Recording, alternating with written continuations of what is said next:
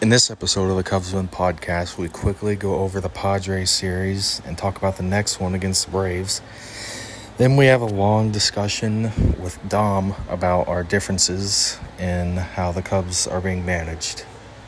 Welcome back to another episode of the Cubs Win podcast. This is the episode of the Cubs Win podcast.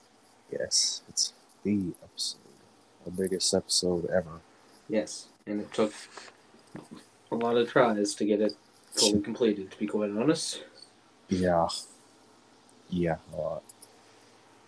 So we will start out with this Padres and Braves series, but we'll try to skim through that quickly because we all know we want to hear Dom. Yes, nobody really cares about the Padres series.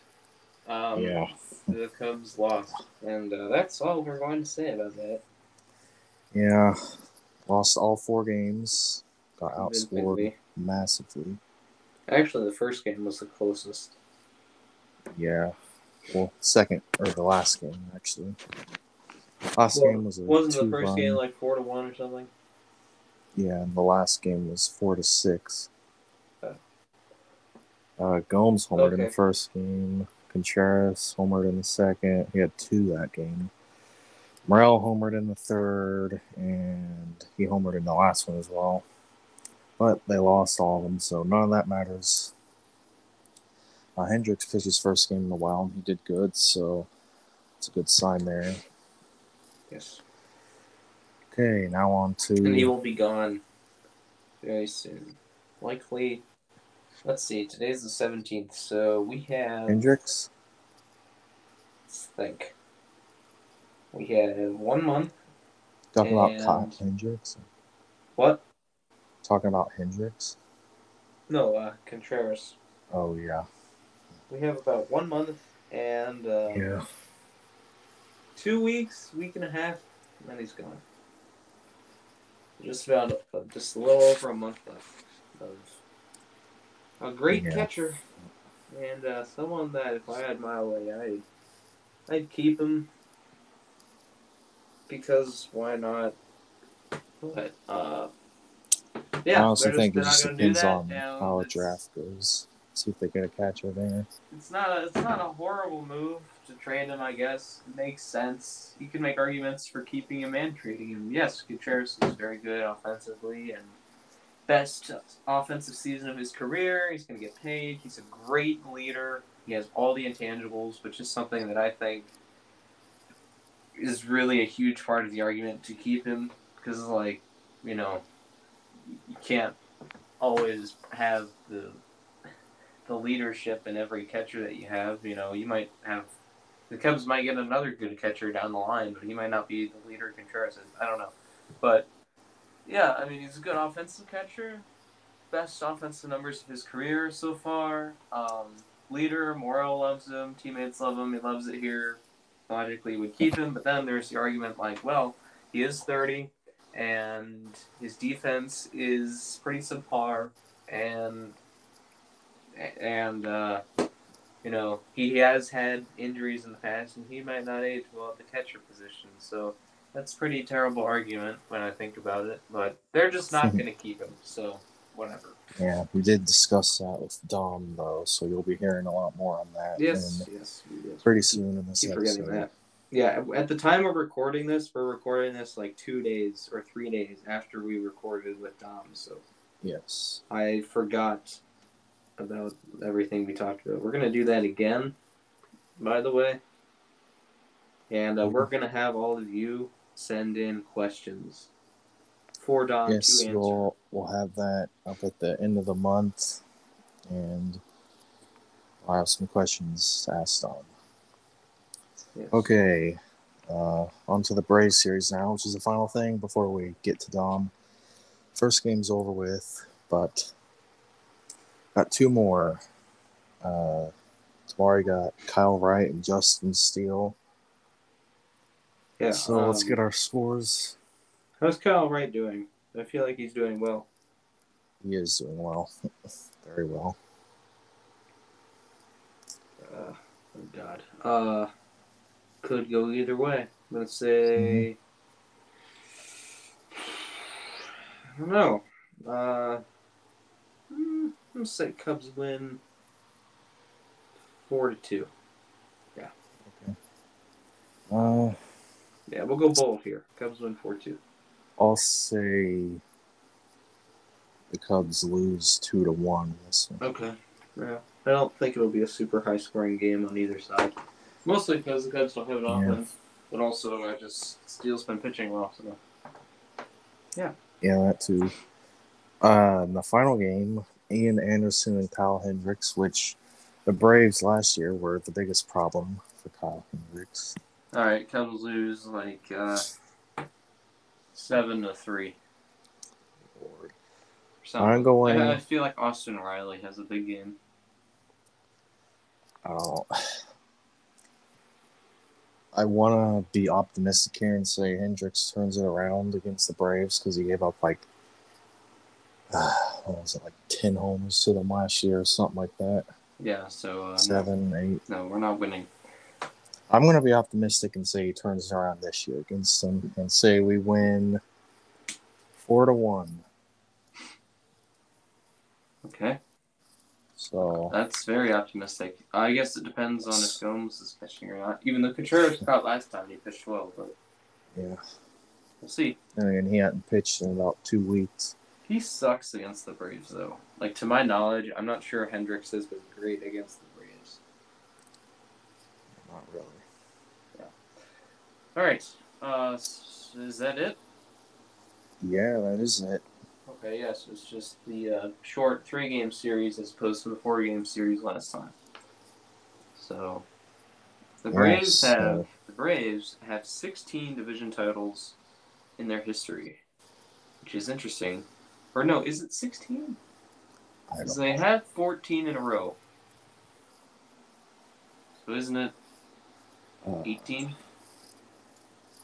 not sure. Let's see.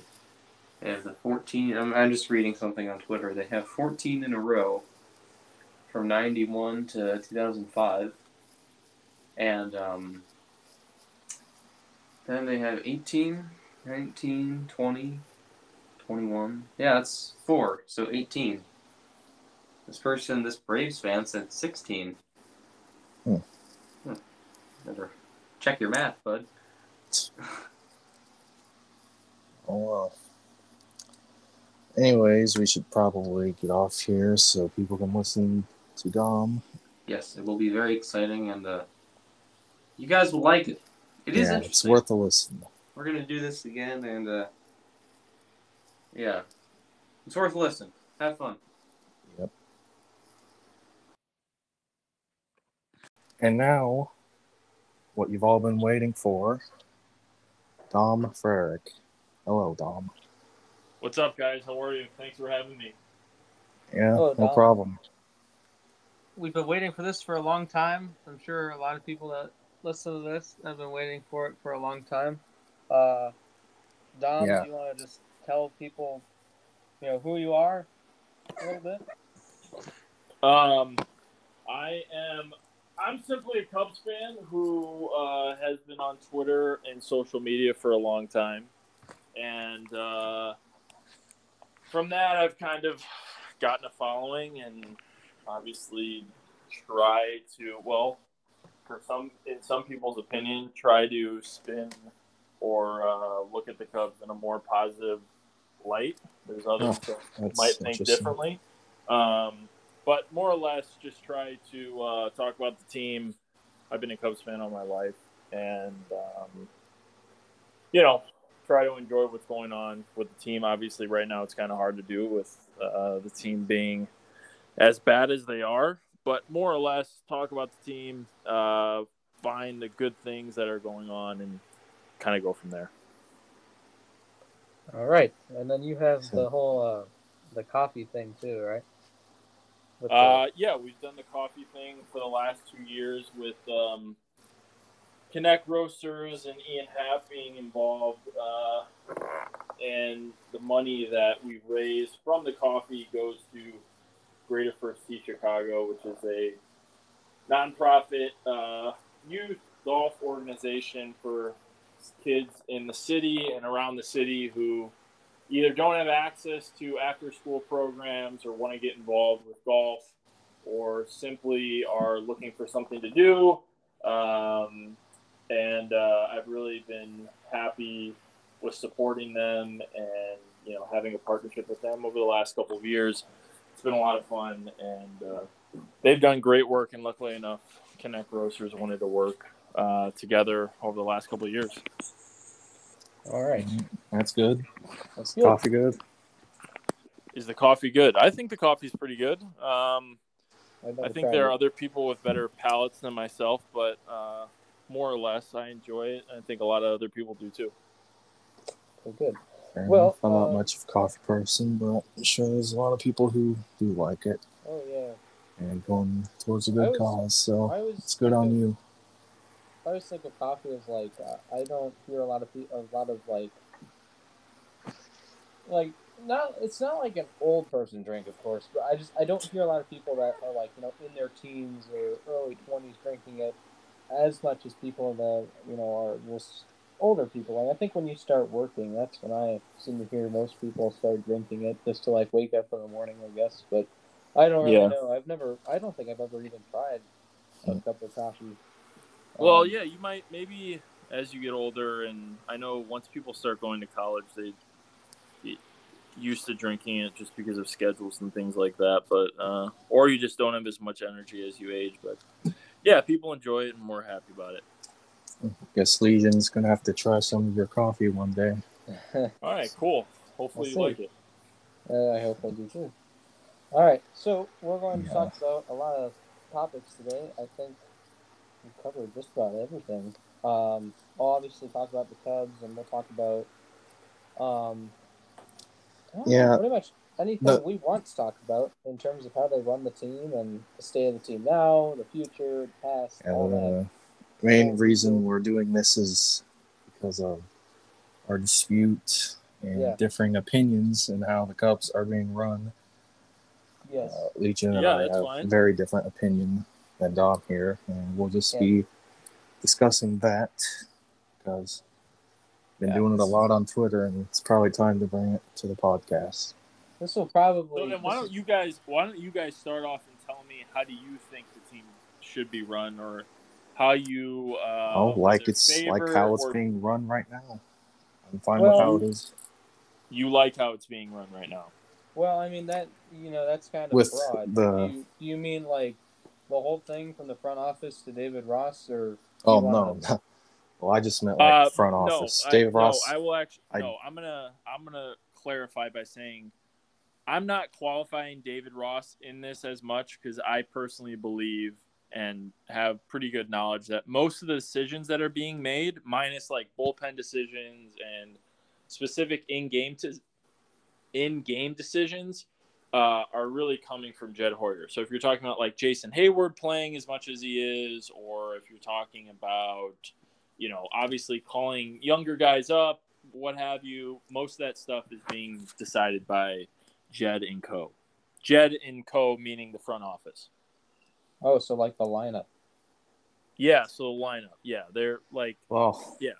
Yes, but since you don't really want to include Davis as much, let's just get that out of the way right now. Yeah. And hear your opinion on him as a manager.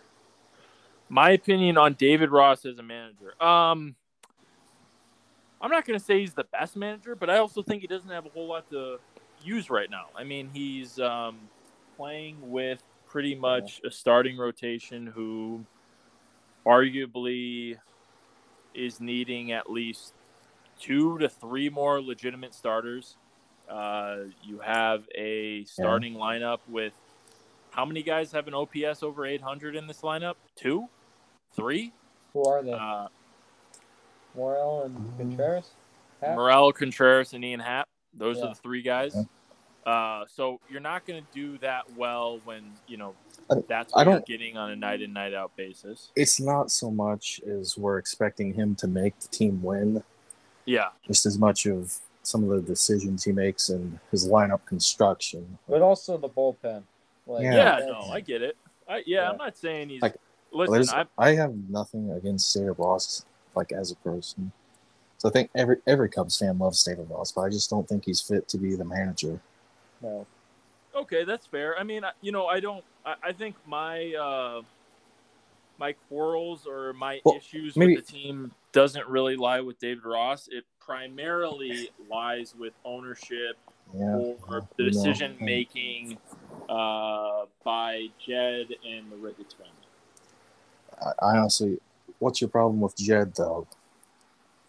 What's my problem with Jed? Yeah.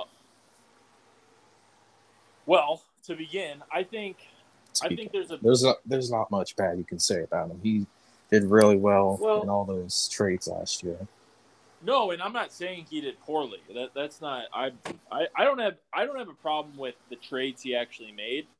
I more have I think an issue just with how a big market team is going about a second rebuild in the matter of 1 decade. That's a lot of time to kind of throw. I mean, though, if you look at it over the last 10 years, 2012, 2013, 2014, right?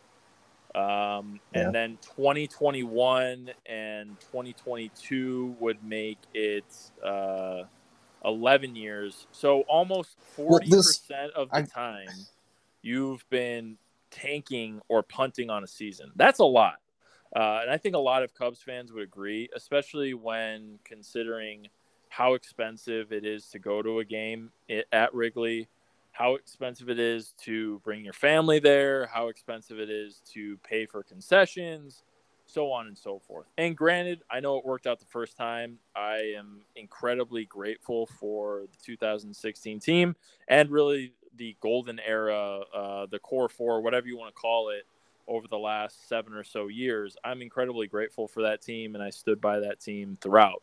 But at the same time, I think there should be a type of standard that is set here that the front office talked about for a long time, right? The new Cubs way, the new expectations, all the quotes about being at the tops of payroll for the NL Central.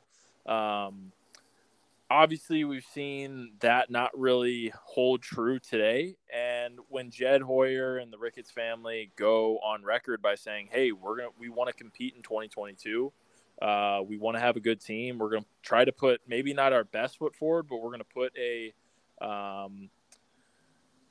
proud, distinguished, solid group together to try to make it back into the playoffs and make it back into the tournament using the quote Jed used.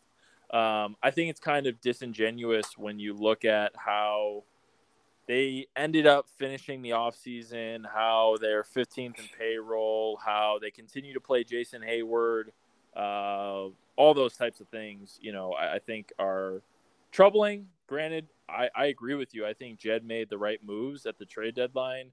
I don't have a problem with him trading those guys. I just think there's a certain expectation and standard that has to be set when you're one of the most valuable franchises in sports. And the Cubs aren't holding their end of the bargain on that right now. Going back to what you said about them saying that the goal is to compete. Yep. I don't know any owner or manager that's going to say different. Yeah, I mean, what else would they say? Would they? I mean, I think when we had Theo Epstein back in 2011 when he first came over here, I think about that rebuild though, the first rebuild, I want to say the position we're in right now compared to the last one, it looks like it would look way better right now because we've already got a very good farm, and at the last time, before, I don't know what I'm trying to say, but the farm wasn't as good at the beginning of that first rebuild. Right. Last time when the Cubs were beginning their rebuild, right, like when Theo Epstein came over here, the Cubs, I'd like to think of it, they were almost in negative territory because not only did they not have a good farm system, it was atrocious.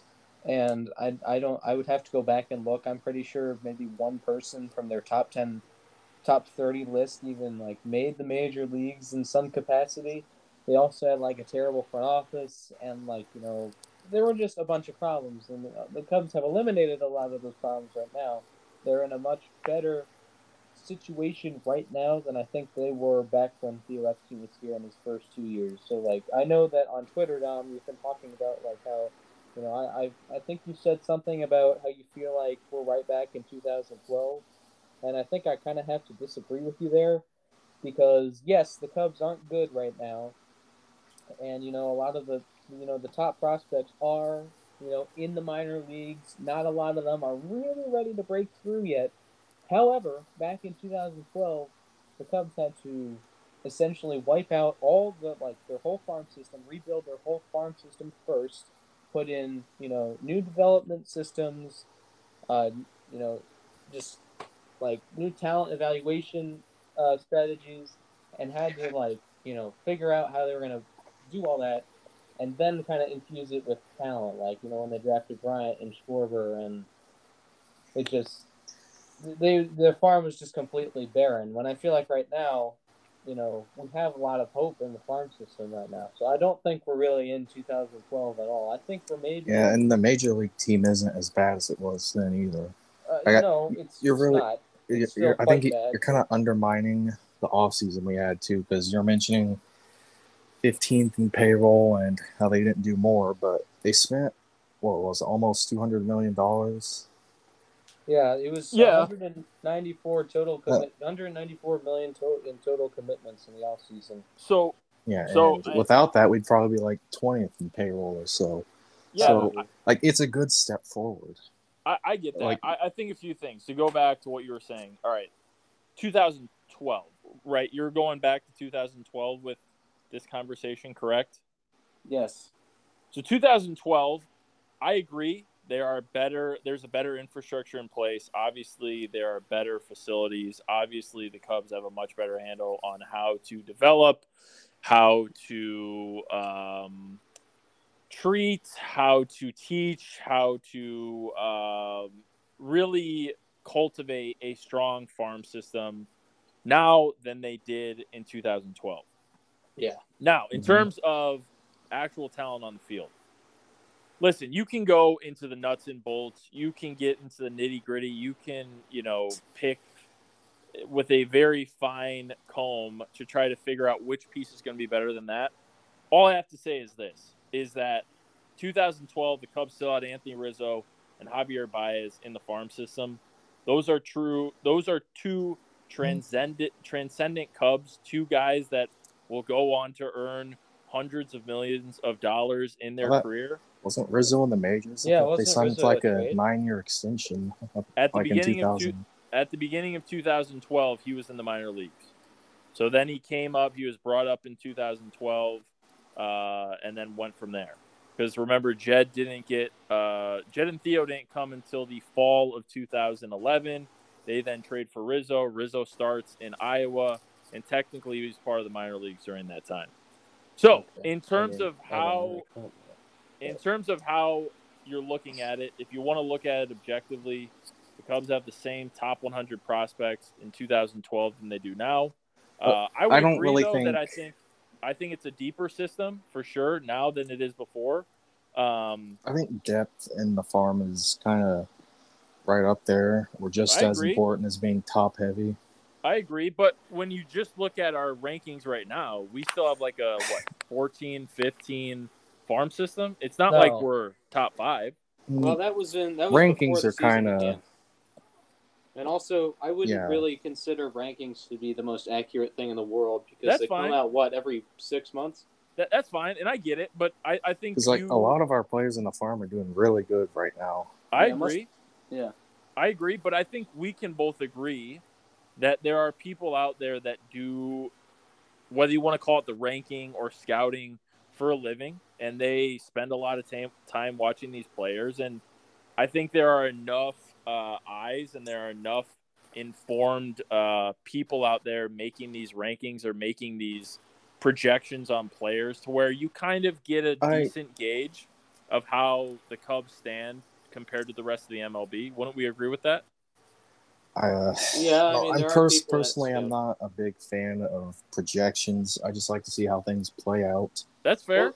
Here, Because like how we've if I may, very quickly right here, I will say that yes, the Cubs the rankings as they stand right now, they're typically updated, I think, mid-season or so. As they stand right now, yes, the Cubs do have a pretty middling farm system, and that dates back to I think the most recent rankings were late March, like right before the season began. Yep. However, since then, the Cubs on some lists, like I think Baseball America updated their top 100 prospect list, and I think the Cubs now have 4 top 100 prospects instead of the 2 that they had before the season. So I think before the season they had Brennan Davis, who is hurt unfortunately, and Christian Hernandez. Our farm has one of the best records in all of baseball, I believe. Yeah, I agree. It does, but I think with the additions of Caleb Killian and Pete Crow Armstrong, and considering Pete Crow Armstrong has been better this year than I think most people were expecting him to be, I think we can probably expect the Cubs farm system to be closer to the top 12, if not solidly in that top 12, than the top 15 that we saw before the season began. So that's why when it comes to farm system rankings, this is just my opinion. And we're not even factoring in this year's trade deadline either. Oh, I agree. Yeah. I agree. Yeah. I guess I think my point comes from what will happen in 2013, 2014. I mean, to get Chris Bryant in 2013, to get Kyle Schwarber in 2014, to get Ian Happ. I mean, those are 3 guys that would go on to have, I mean, arguably, I know people aren't a big fan of Ian Happ, but those are like legitimate. I think a lot of people careers. Are fans of Ian Happ. Those are more like popular, sure. Those aren't that's something you can't really like shy away from and say, well, I think we have 3 other guys even in the next 2 seasons to be able to say, hey, yeah, we're gonna have one guy that's gonna be MVP, multiple All-Star, signed to a close to $200 million contract. I mean, those are some big names. So I think that's where I go back to. I think it's a little naive to say the Cubs are going to be able to hit on as many prospects as they did going back to the last rebuild as they might potentially do for this next one. You never know, but this one definitely does look a lot better than back then. I just wanted to clarify. So, Dom, essentially what you're saying is that you do like the farm system right now and its depth. Yeah. But you don't see that that Chris Bryant, Kyle Schwarber type guy in there. Is that kind of what you're saying? I mean, okay, if we're looking at it realistically, sure, Brennan Davis, he looks like he's going to be a great player. The back problem is definitely worrisome. Granted, I know it was just a vein issue or something. To be fair, Anthony Rizzo had a lot of back problems. Not this early, though. Not this early, though. And Anthony Rizzo was a much more seasoned prospect who had already had big league time in San Diego beforehand. I agree. No, I do agree. I think the depth of the farm system is better, but I think the stars, and we're not even talking about Addison Russell, right? 2015, he comes up. He's the legitimately one of the best defensive shortstops that we've seen. Granted, his time fizzled out, and obviously he made some bad choices, and he's at Major League Baseball now. But we can't forget how good he was for those first 2 years, locked down that position, and helped the Cubs win a World Series. So I think that's what I'm getting to, is that I don't think every Cubs fan should expect that just because you rebuild, that you're going to see the same fruits of your labor on the back end of it in a guy like PCA or Brendan Davis or Caleb Killian. Not doubting them, but also kind of just putting context that it's really hard to win and it's really hard to develop these stars over the course of, 5, 6, 7 years. Well, this kind of gets into what I was going. Just what you just said made me think of something. I think we were talking on Twitter recently about prospect blocking, and I think we were talking about that, and how you said yes, you can't guarantee that every prospect is going to work out. Yep. But by the same token, you at the same time, some of those guys will work out. One, at least if I had to guess, I'd say bare minimum like two bare minimum of them really work out, and you don't know who those guys are going to be, and because of that, I feel like that kind of prevents you from going out and signing a big superstar. Yeah, and I get your point about the superstar. I get your point about 6, 7, 8-year deals, and I totally understand that. This is kind of gonna tie into the point you made about spending over the offseason the $192 million or whatever it was. I agree.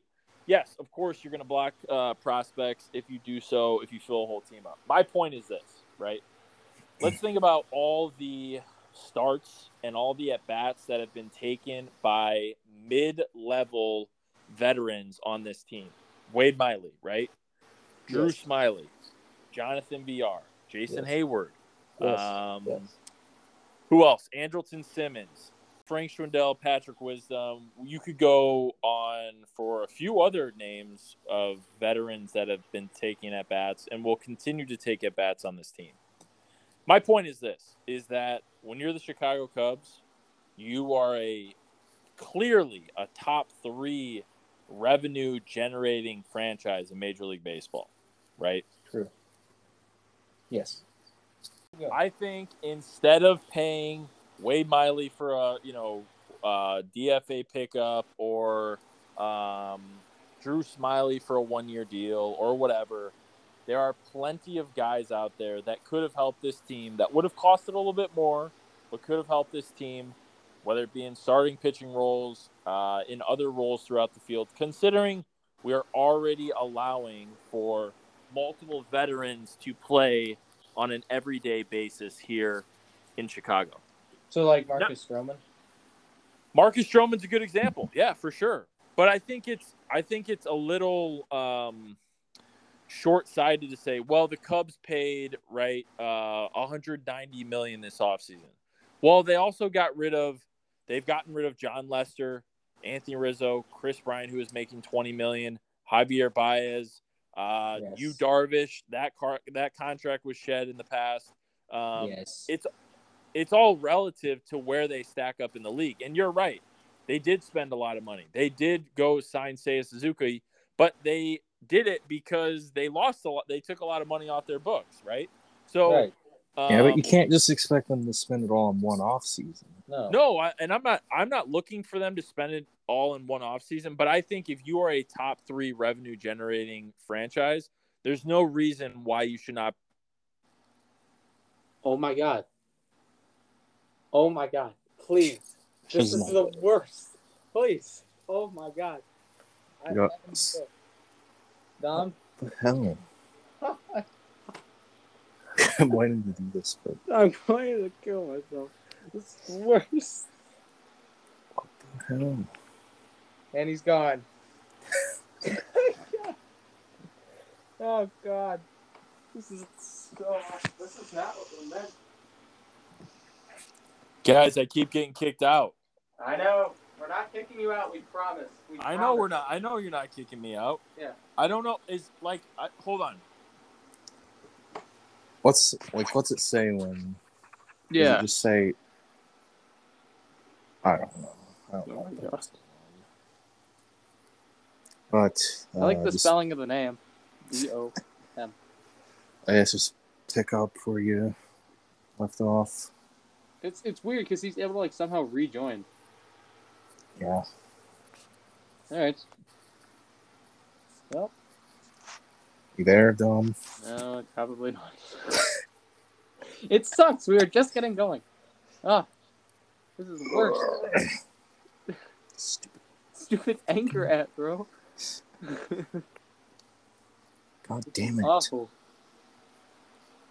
Fuck you, anchor.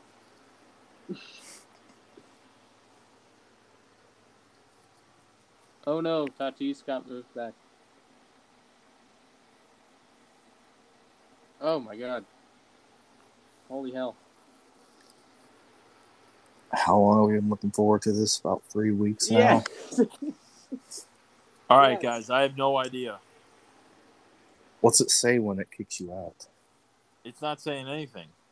You're just randomly leaving? I'm not leaving. I can't hear you guys anymore.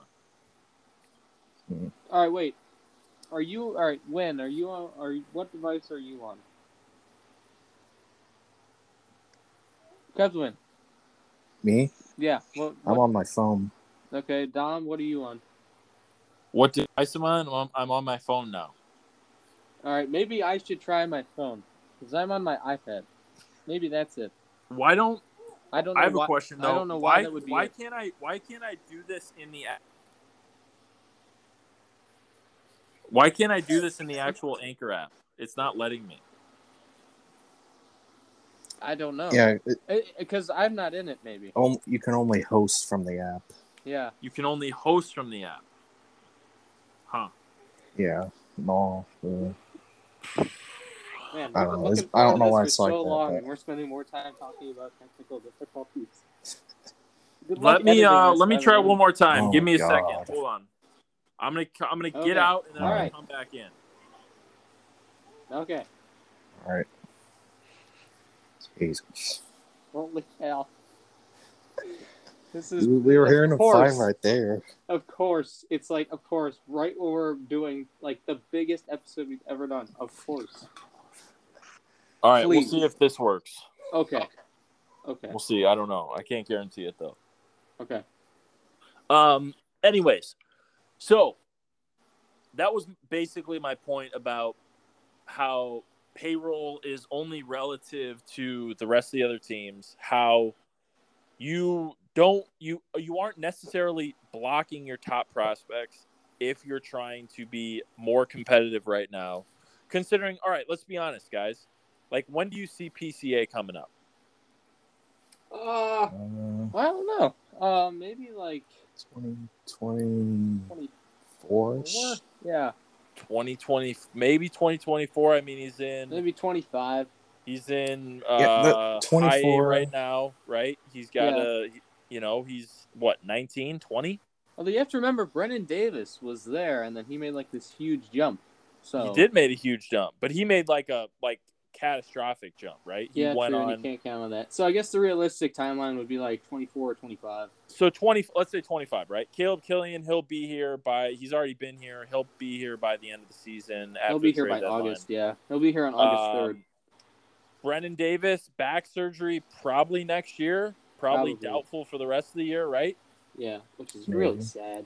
Really sad. All right, who else do we have? Christian Hernandez. When's he coming up? 25. 25 for sure. All right, I think it's fair to say that the 24 to 26 range is when all of our big guys are going to be coming up. Well, Casey could be up here in 24. Could be 24. Yeah, probably 24 25. to 26 range. Yeah. That's when he's still in. He's still at high A. My point is this. So, right, we're all Cubs fans. Yes. Yeah. If you're the Cubs, what are you going to tell your fans? What are you going to tell all the high-paying season ticket prices that are being doled out and paid for by your everyday Chicagoan? What are you supposed to tell them? Hey, guys, guess what? You have to wait until Christian Hernandez comes up in 2025. You're going to have to wait until PCA comes up in 2024.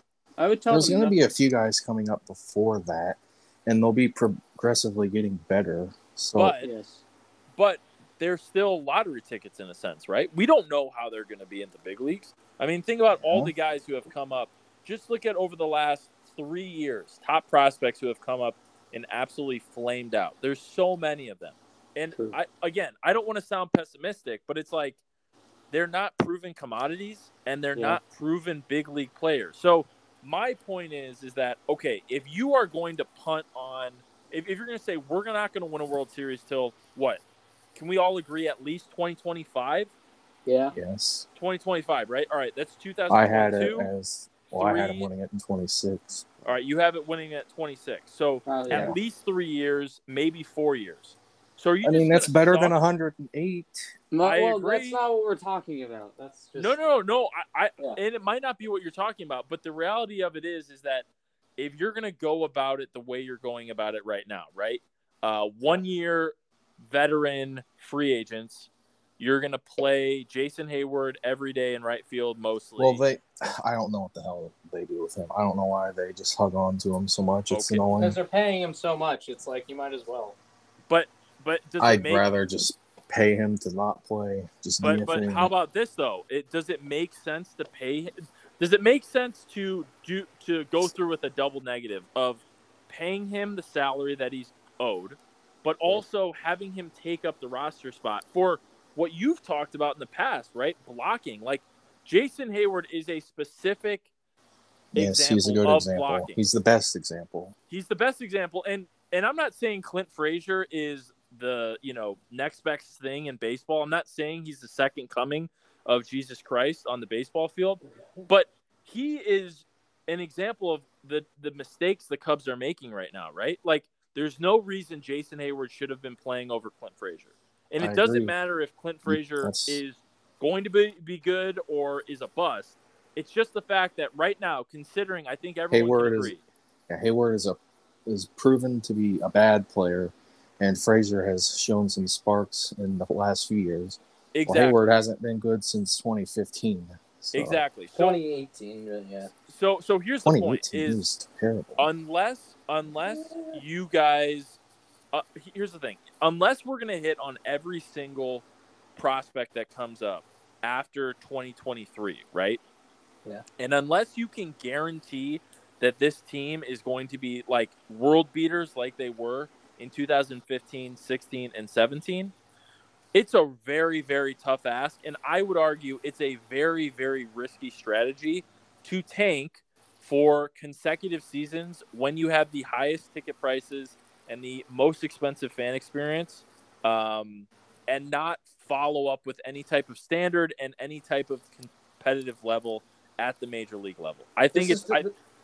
This is unrelated. Do the Cubs really have higher ticket prices than the Dodgers? Yes. Really? I believe this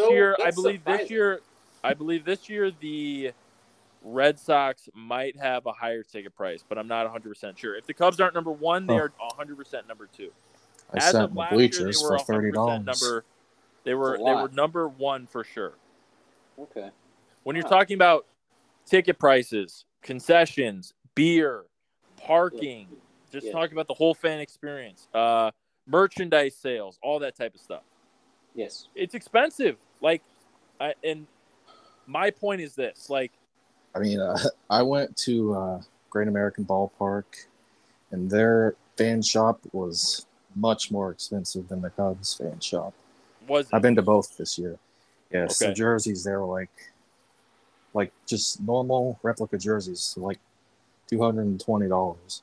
Aren't they trying to get money though? I mean, they're not exactly drawing a crowd. They aren't drawing a crowd. Great American Ballpark is drawing a crowd? My point is this, is that the Cubs owe it to the fans that pay for these expensive tickets to put a better product on the field. And it's not that I disagree with your point of, developing new talent, trading away older players. I agree with that stuff. I think Wilson Contreras deserves to at least discuss contract negotiations with Jed Hoyer. But if they go on to trade him, I'm going to understand it. I get it. If they go on to trade Ian Happ, who I'm a big fan of, I understand it. If they go on to trade Marcus Stroman, what do you say? I doubt they're trading Stroman. I mean, that's just an example, though. That's not. We're just listing people.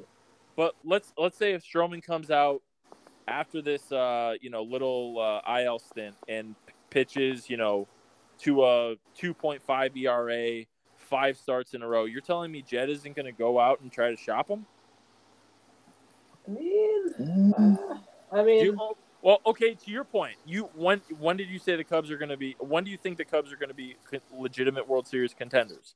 2020 legitimate World Series contenders. I think at this point is 2025 or 26. I think they'll be good again in 2024. All right, because I think we'll make moves. I do think we will make moves in between now and then that will make the team better. And this division kind of sucks. So yeah, I agree. I mean, you can do what the Twins did. The Twins are mid, but they're at the top. So when all the Brewers' big three come out of arbitration, they're not going to re-sign because the Brewers don't spend money. So that's one less Agreed. problem we're going to have in the future.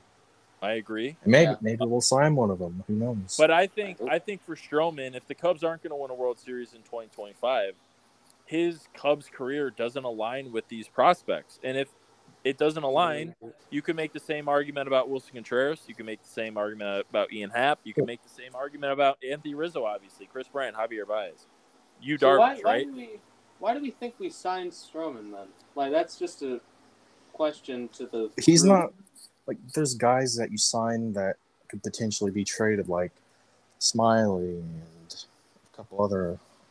Yeah, but David Robertson, Marcus Stroman. I mean, we're paying this guy $23 million per year. Yeah, but besides the injuries this year, he's been a guy who takes the ball every fifth day.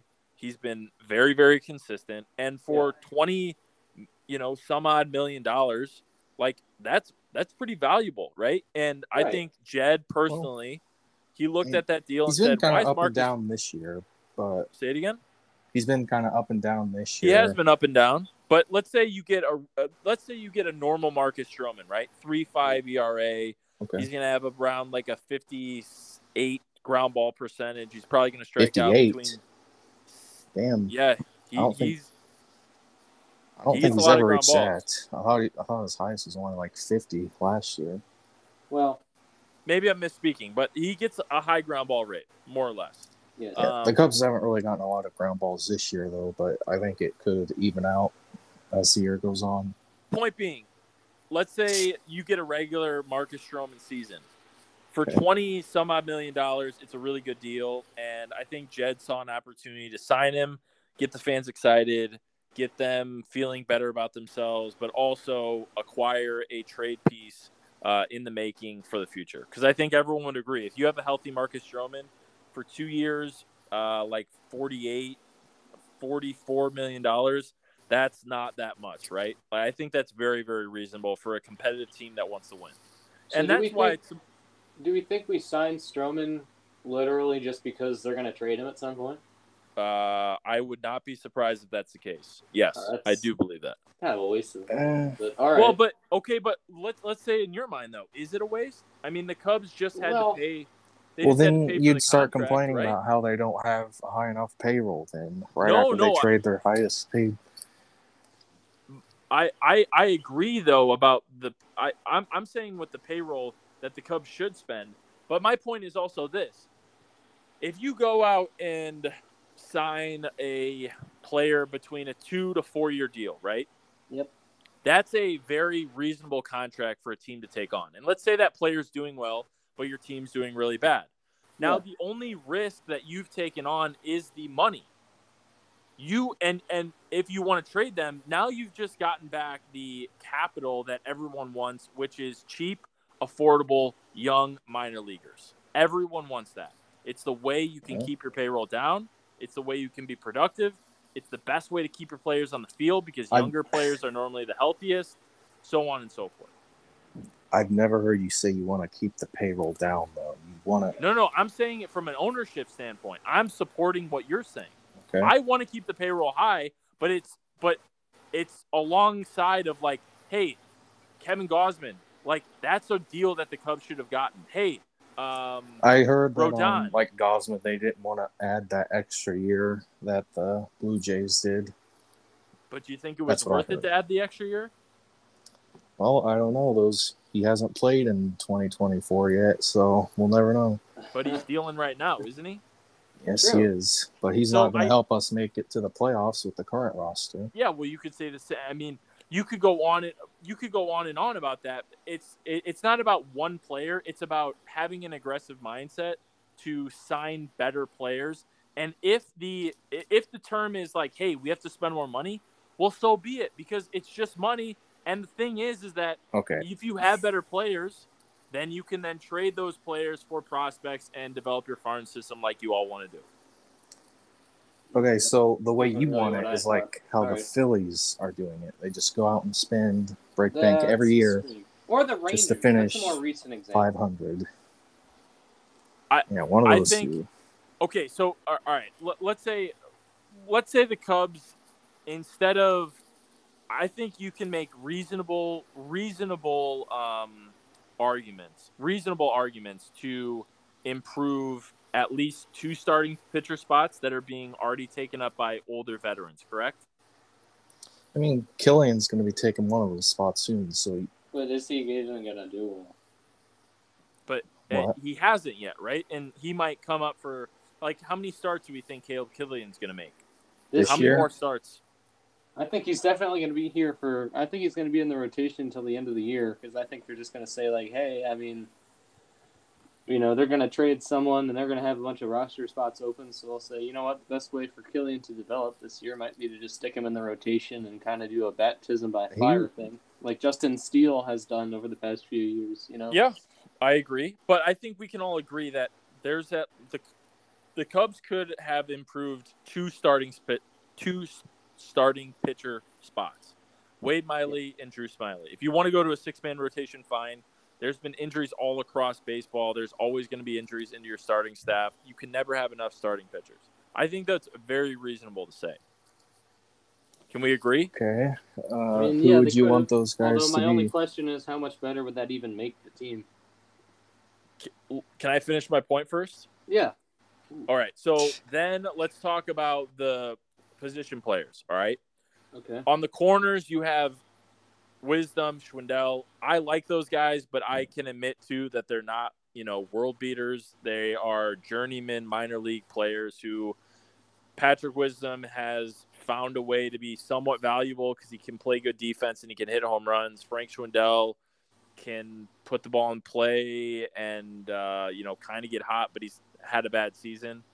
I think we can both agree that you could at least get one legitimate player for either one, first or third base. Can we agree on that? In a trade? I'm talking about free agency. Well, you're not giving up any prospects. It's simply cash. Yes. I think we can agree on that. All right, now the outfield. Any team can do that for any position that they wanted to. I know, and that's why I'm saying it's easy. So how about the outfield? How many at-bats have we given Rafael Ortega, Jason Hayward? Ortega's doing pretty decent, though. I mean, you can't really dog on him.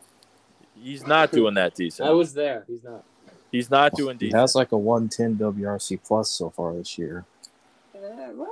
Actually, yeah. That's not bad, but I think there were plenty of other outfielders on the market that could have played a role. Let's just say one guy.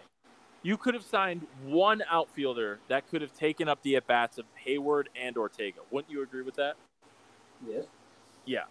All right, so I'm just talking about 4 legitimate big leaguers to help out your team. And even if you're saying that those legitimate big leaguers only get you 2 or 3 wins above replacement in terms of FanGraphs, that is exponentially elevating the productivity of your team compared to what we have it right now. Can't we agree that Seiya Suzuki was supposed to be that outfielder? Yes, but as you can see, guys, injuries happen. Guys go on the DL all the time. If you even want to be somewhat competitive, you need to have a roster that's 35 guys deep. Yeah. You need to, but or else you're just going to be in a situation like we are right now. How many 3-win players do you think are going to sign 3 years, 2-year deals? Those guys, because most guys go out in free agency looking for long-term contracts.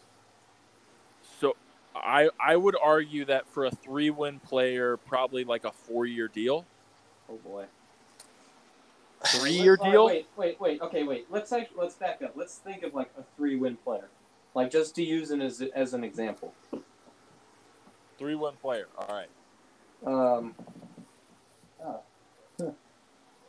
don't know. I don't even know where you would go to find Stroman, I believe, had around a 3 WAR, and he obviously was one that signed a 3-year deal. But it's not the mindset of every guy. They're not all just gonna come here to take 2-year deals. Most guys going out there looking for long term. For sure, I agree. Yeah, absolutely. But I think for instance, and I don't mean to say it because it's like recency bias, but like. Okay, wait. Here are the players with 3 wins. This is the 2022 season WAR leaders. Everyone with 3 wins is as follows. Like, all right, you have Jeremy Pena, Jose Ramirez, But that's Mookie half the Betts. season. So that's half the season. So Use go to like. 2021. Are you 2021 or 2022? If you're gonna do 3 wins, then go to like win and a half. Okay, wait. Here, I went to 21. Does that work? Okay, 21. Oh wow. Are you on Fangraphs or are you on Baseball Reference? I think. Wait a minute. I'm on ESPN. Go work? to Fangraphs. Okay, wait. ESPN WAR had like Wade Fangraphs. Miley as a 6-win player. What? Yeah. All right. I don't even know what the account there is, but it's not good. Fangraphs. Primary WAR. Why doesn't this 50? Let's look at 50 people. Okay, 3 wins. 2. Oh man. Happens sometimes. Alright, 3 win players. Last year. Brandon Nimmo, Harrison Bader, Pete Alonso, Luis Robert, Dansby Swanson, Nick Castellanos, Randall, Votto, Seager. Seager was a 3-win player. Betts. Who else? Look. Let me look for 3. Yeah. Pollock, Taylor, Adames, Smiley, Suarez. Yeah. I think most of those guys are looking for like a 4 to 5, 6 year contract. Yeah, I mean Mookie Betts. He was like a 3.5 win player. On Fangraphs? Yeah. So I think Fair you're looking enough. at at the top, at the ceiling, you're looking at Mookie Betts. At the floor, I mean, we have a lot of good players here. We have like Luis Roberts. I didn't even know Bader was a 3-win player. We have Alonso, Nimmo. I mean, are these guys really going to want a 2 or 3 year deal? I understand. My point is, and I will stand firm on this. My point is that if you look at the market, whether you want to go with a Chris Taylor in Los Angeles, if you want to go with a few other big league, like legitimate big leaguers, we've already talked about Gausman, a few others, Rodon, what have you. Like those guys could have helped the Chicago Cubs be I wanted us to get Rodon. I will say that.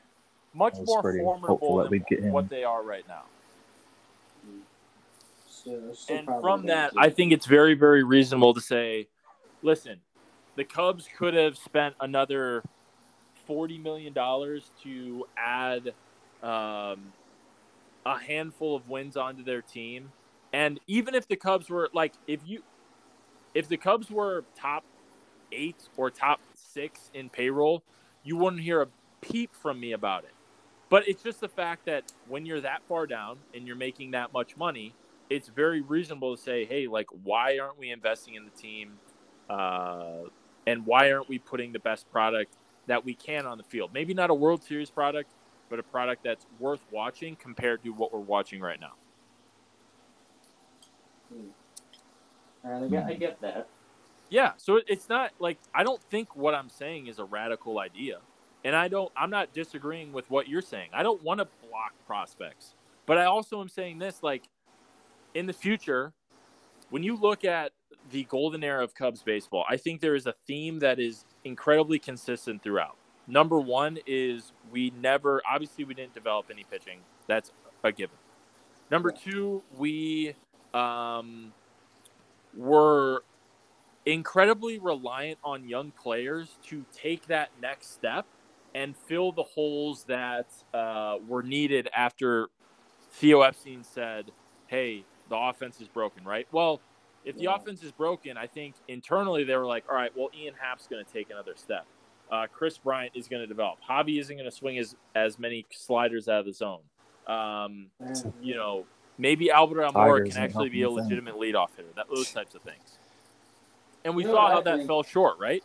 Yeah, you know what I've always thought is that, you know how, like, the Dodgers seem to change their roster every year, or, like, you know how the Braves didn't re-sign Freddie Freeman and instead signed Matt Olson? Yep. I thought, this goes back, I always thought what they should have done is, like, after maybe 2018, I think they should have traded at least one of those guys and brought in someone new.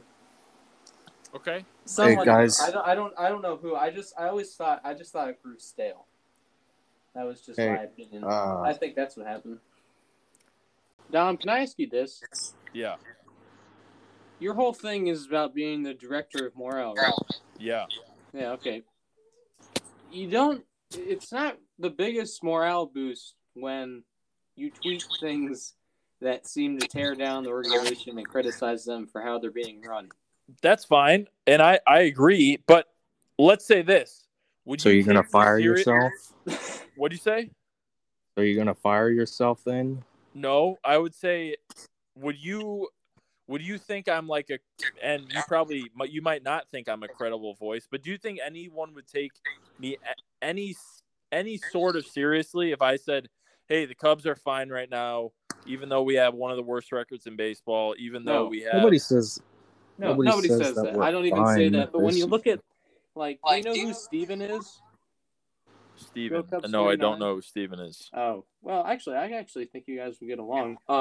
But anyway, there are Cub accounts on Twitter that, they don't, nobody could seriously say with the Cubs are fine. No, even though we have a terrible record and Jason Hayward is playing right field every day. No, we're fine, guys. It's fine. No one could seriously say that. However, I do think it would be a bigger morale boost and make people probably, happier if there was more talk, maybe not about what the Cubs are doing wrong, but maybe what the Cubs are doing right. Like, how, I don't know, just kind of what we've been talking about here. Yeah, and I think I do a decent job of that, trying to tweet out when PCA hits a home run, or when Kristen Hernandez hits a home run, or when Caleb Killian, right? Or when Christopher Morel comes out and has a great 3 weeks. Or you were also pretty harsh on the Cubs when they made those trades for those prospects that you're hyping up. Yeah. No, I think you're misunderstanding. I miss those players. Okay. I think we all do, but I think you're kind of being excessive with it. Every Cubs fan misses all those players. So and that's my point. I tweet about it. I miss Yu Darvish. I miss Anthony Rizzo. I miss Chris Bryant. I miss Javier Baez, right? It's not right. But dogging on the Cubs and Jed Hoyer for making those trades isn't really you know what I'm trying to say. If I do see what you're trying to say, but I can confidently say at the time, I never said, like, screw this, Jed Hoyer's an idiot for making these trades. No, I said, you know what? It sucks that this is happening. I understand that it's happening. I wish the Cubs could have come to, I wish they could have had better relationships between Anthony Rizzo, Chris Bryant, Javier Baez, right? Like, just think of the bullets we dodged, though, after offering them those big extensions. That's a good point. It is a good point, but, like, sure, I get it, and I'm not. I think a lot of fans confuse me with, like, someone who's, like, taking a very binary approach to watching Cubs baseball. It's either, like, sign all the old school players or bust. I'm actually, like, I just miss the old school players and I miss the former Cubs. And I think if there's times, like, for instance, if Anthony Rizzo were to, even though he declined the 5-year, $70 million offer, if he would have come back this year and, like, took the $36 million 2-year deal that the Yankees gave him, like, that's not a bad thing. And I would have hyped it up because I think it's fun to watch Anthony Rizzo as a Cub. You know what I mean? I get that, but at the same time, I just think those ships have sailed. And, like, if I'm going to see him in a Cubs uniform again, I'd want it to be the last game of their career at Wrigley Field. I get it, but that's your opinion, and there's other people that have different opinions. You know what I mean? So I think those are just it's the sentimental fans that just want to hold on to him forever. But I think as Cubs fans, not have a good future. But you're sentimental about a lot of things. And if Anthony Rizzo were to come back, of course I'm going to cheer him on. What am I going to say? No, I don't want him back. Well, no, I don't. I'm just like you said, that's your opinion, and I would just had mine. No, I get it. I understand it. Can I ask this? Yeah. Let's say inevitably when the Cubs trade Wilson Contreras, and I know you've been tweeting a lot about it over the past few months and all that, and in the offseason. Yep. Can you say with complete confidence that when the Cubs trade Wilson Contreras, you will say this is the right move? You want me to say verbatim this is the correct move? No, but I thought that's what you said earlier in the podcast. You said that if they trade him, you'd understand it. I would understand it. Say something like that. Like, Hold you on. understand why they did it. I will say I understand it, but I'm not going to definitely say it was the right move. I will say I understand it. I get why they would trade him. He's at the peak of his value. He's 30 years old. The Cubs probably aren't going to win for another 3 years. I get why they're doing it. Do I think it's the right move? Do I think there's value in bringing him back? Do I think there's value in making him the true leader, the bridge from the old regime to the new regime? I would say so, but I also understand why they would trade him. He's got more value as a DH than as a catcher, though, because he's not a very good defensive catcher. He's not the best, but he's pretty decent. I mean, he's got a strong arm and he can throw runners out, but when it comes down to like framing and stuff like that, he's bottom tier. I get it. I hear you. I mean, and that here's my thing with Wilson Contreras to clear it up. My problem is this from Jed, and I know this to be 100% true. Wilson Contreras, prior to the arbitration negotiation and finalization of the 2022 contract, I know verbatim Jed has not reached out to either Wilson or his team to try to negotiate a contract extension. Well, but you agree that he could be really very distracting. I don't really think he wants to do it mid-season. Yeah, that's very distracting to a player. I know verbatim. I know for sure if Jed Hoyer called Wilson Contreras and said, "Hey, I want to talk about a contract extension," Wilson Contreras would say, "Let's negotiate." I promise you, I'm not leading you astray here. I know. No, I believe you. It's just I don't think Hoyer wants to do that because that's probably extremely distracting. But he didn't do it during spring training either, though, right? Well, maybe he planned on trading him. Maybe they don't want to keep him. And I guess that's my overall point is that I think it's short-sighted and naive to say, hey, you know what? We're not even going to talk to Wilson Contreras about a contract extension. We're just already making the assumption that he has to be traded and he's going to be traded by the deadline. Maybe they're trying to avoid another Anthony Rizzo situation where they get into a contract extension and then it's like, well, it doesn't really fit into our plans. So, and they're kind of like in this in between. They're 1 foot in and 1 foot out. Maybe, yeah. But going back to that specific story, I tweeted it out as soon as Anthony Rizzo took the deal to the Yankees. I said, I cannot blame Jed and the Ricketts family for the deal that they made. It was a fair deal. Anthony didn't want to take it. He didn't see the direction here, and he moved on. I can side with Jed and Tom and also understand why Anthony did it. I get it. Wow. Side with Tom. Yeah, I didn't expect to hear that today. I didn't expect to hear that either. I think you guys need to go back into my past when I was tweeting about this team in 2015, 16, 17.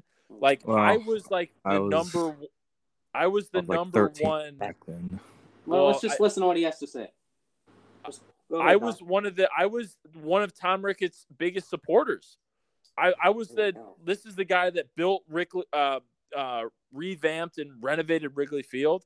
He was the guy who put a lot of money into the team. He was the guy that built the new spring training facility, the new facility in the Dominican Republic, totally change the infrastructure, hire Theo Epstein, hire Jed Hoyer. Like, it's not the sense that the Ricketts family has done zero good. I just have seen over the last specifically 4 years, they didn't want to go over the luxury tax. Well, they were over it for several years prior. They were in the luxury tax for 2 years, and it was the first tier of the luxury tax. And I think no. They were over the luxury tax to the point where they were getting taxed, I think, 30% at some point. They had like a $220 million payroll in 2019 or something like that. They were up there. It was like top 5. I agree. And it doesn't help with the COVID thing. That really took a hit. I agree. So they were up there. Back-to-back seasons where they were getting hit pretty hard. From COVID to luxury tax. Yes, but they also then would go out to fire, hundreds of their employees, and they would go on to use the Chicago Cubs as collateral to try to, invest in the Premier League soccer team. Like, it's not that the Ricketts are out here super poor. Like, they've done strategic moves to invest in real estate and put up the new sports book and do all these things and put their money in other places besides currently now and over the last, it will be this year, and then we'll see what happens next year, instead of putting it on the field. I think every Cub, can we agree on this?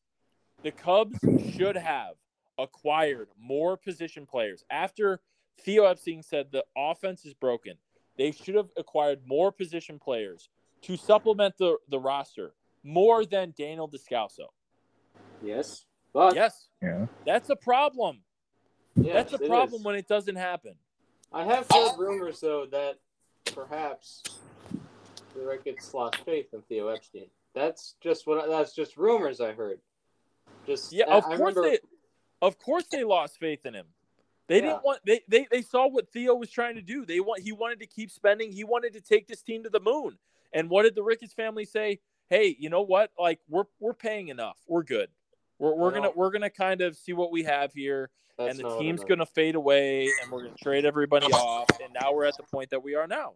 No, I think they just didn't trust what Theo Epstein had done the year before, which is every free agent deal Epstein had made the winter prior essentially didn't work out that year. So I think maybe they just didn't trust him.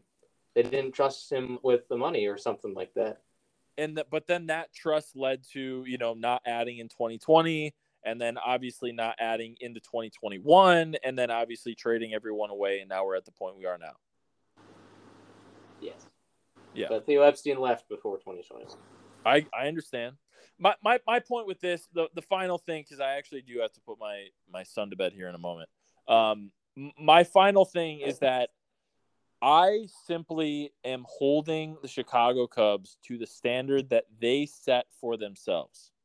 When they go out and say it's the Cubs way, or if they go out and say we have the revenue streams to be at the top of the NL Central payrolls, or if we we should be competing for the NL Central every year, or we should, put a product on the field that Cubs fans can be proud of. This is a new era in Cubs baseball, right?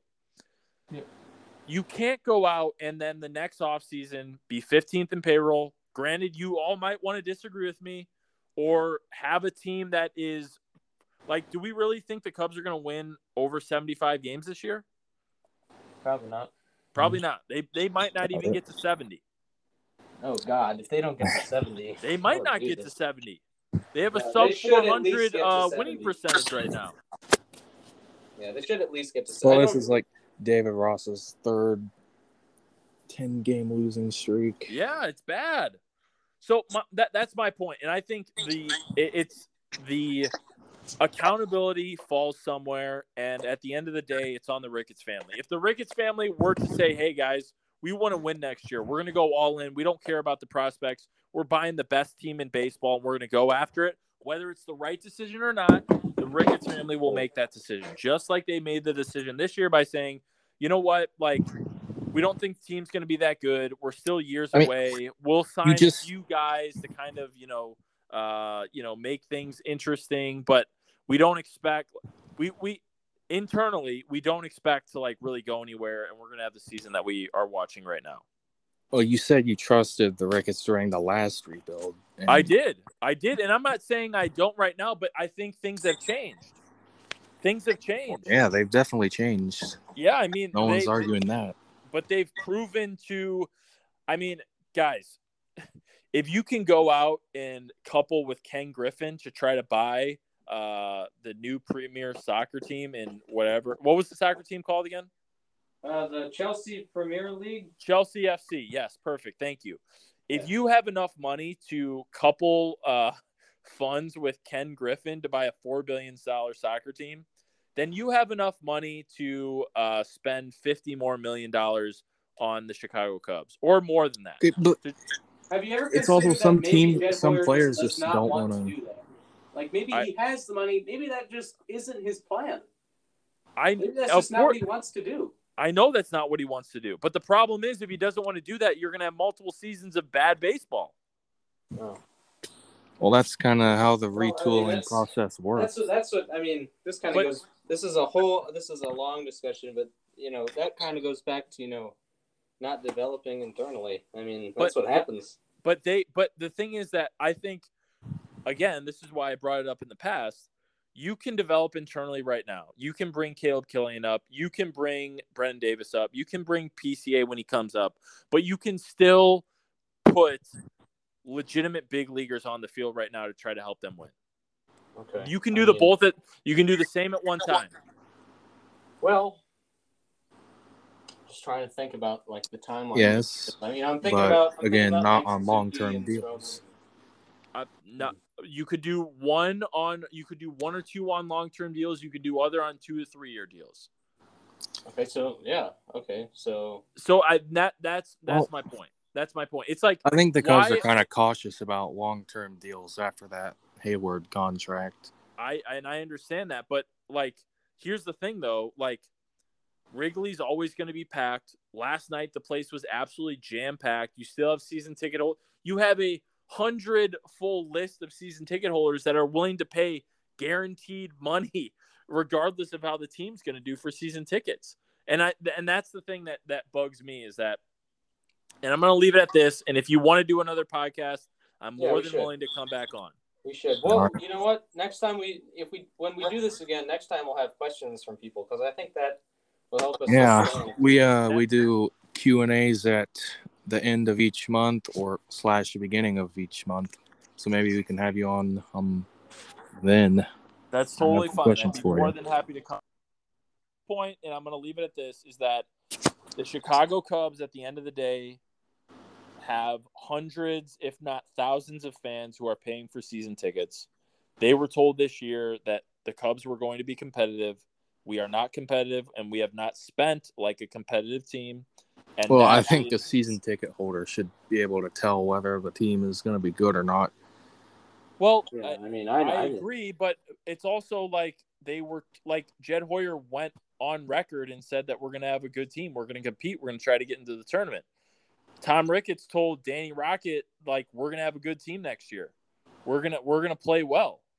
And of course that hasn't been the case. I understand. But you can't. Nobody can say otherwise. Believe that? You want the owner of the team to say, we're going to suck this year and win 70 games. Did you personally, when you heard those things and then you looked at the roster, did you believe that was going to be true? I thought the Cubs would spend more money than they did this offseason. Yes, I did. We spent plenty.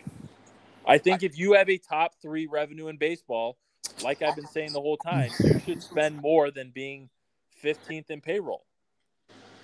It's better than being 20th, what it could have been without this. I mean, personally, for me, I never, even with all that they said before the season, spring training, whatever, I never thought the Cubs were going to the postseason this year or even coming close. I thought maybe they'd finish in 3rd. I didn't think they'd be this bad, but I didn't think they were going to be that. I didn't think they were going to be good. Did you think they could get to 85 wins? No. Do you think they could get to 80 wins? No. Okay, then that's your opinion. I thought going before the lockout, before everything, when Tom Ricketts goes on Marquee Network and talks to Cole Wright and says, we have the funds to spend money and we have the funds to turn this thing around, maybe not turn it around entirely, but turn it around enough to be more competitive than we are right now. I took that for face value. And if you want to say, hey, I mean, that's Dom, up to you as a fan to whether you want to believe what he says or have your own opinion. But I think, can't we agree, though, if you're the leader of an organization, like, fans should be able to trust what you're saying? No? I mean, yeah, but again, you can't just tell them the team is going to be terrible. I think a lot of people, not just you, but like a lot of people, I think a lot of people are maybe got a little too comfortable with the way Theo Epstein would do this, because Epstein was very clear when he would tell the fans anything, and I think Jed Hoyer is a little different, and I don't really think he's going to tell us anything, to be quite honest. I think that's fair. Yeah, but it's also, we can all agree that it's disingenuous and he's not really telling the truth. Well, I mean, yeah, he but doesn't care. I don't know. But I guess that's my point. Is like, last thing, because I actually need to put him to bed. Yeah. We'll let you go here in a minute. When the Ricketts family at the Cubs convention in 2020, before the pandemic, goes out in front of the fans and says, we want to have the best relationship with Cubs fans, and they announced the whole marquee thing, the key term was relationship. Boo. Yeah, you can boo Marquee all you want. I get it. I don't like this. My point is that your whole selling point was the term relationship. And if you're not honest and you're not telling the truth to fans and you're not going out of your way to try to be realistic about what's going on, then that turns a lot of people off and it gets a lot of people pissed, because many people are paying tens of thousands of dollars to view your product, and a bad product.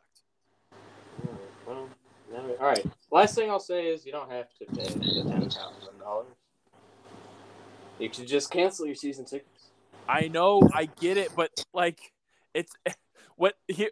But as for season tickets work, for how season tickets work, it's like, hey, can you pay the full installment in October? Can you pay it in November? Can we get it now? And if you don't pay, they're going to say, do you actually want these tickets? Because if you don't, then we're going to ask someone else, and they're going to go down the list. Basically, what they've been doing over the last 2 years is asking everyone, and really per like socioeconomic status, by saying like, hey, we see that you make X amount of money, or we see you live in this certain area, so we're going to call you and try to solicit you on specific tickets, and then get those people wrangled in to try to keep the money going.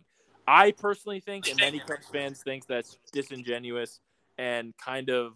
that's just business, though. I mean, it's been that way ever since business has been. All right, wait. All right, let's just... Dom needs to put his kid to sleep. I do think we should do this again. We'll do it again. We'll do it again. Just for sure, and we'll have a Q&A too. You know, people can answer their questions. Bring all the RBW gang on, and I'd be more than happy to talk to them. All right. Yes. We have any?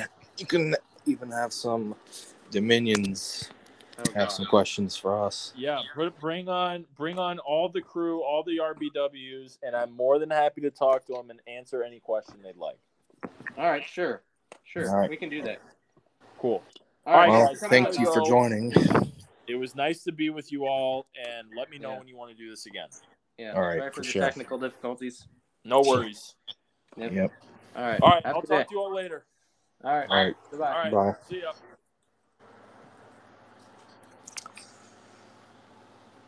All right. Okay. So, how'd that go? It's a lot more civil than I expected it to be. It was. I thought we should have maybe had a plan. I thought his idea was good about the Q&A. We should definitely do that again.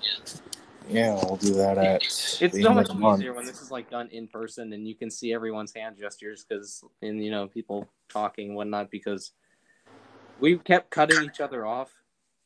Yeah. So, but no, this was a good first episode. We'll do this again, definitely. This is a good idea. And then I don't know about his whole idea about having other people join, but yeah, we'll have people ask questions. Yeah, look into that whole live radio thing, or the. Yes, I don't know. We'll look into Spotify. Like a live, like how they have Instagram and they have it you can ask questions during the whole thing. Yeah. Like I hope they're looking if they have that, because that could be really useful. May just do a Twitter space, to be honest. Yeah, we could do that. But that'll end this episode, and stay tuned out for Dom again within the next couple weeks. And well, that was fun, but we'll sign off now. See you later. See you later.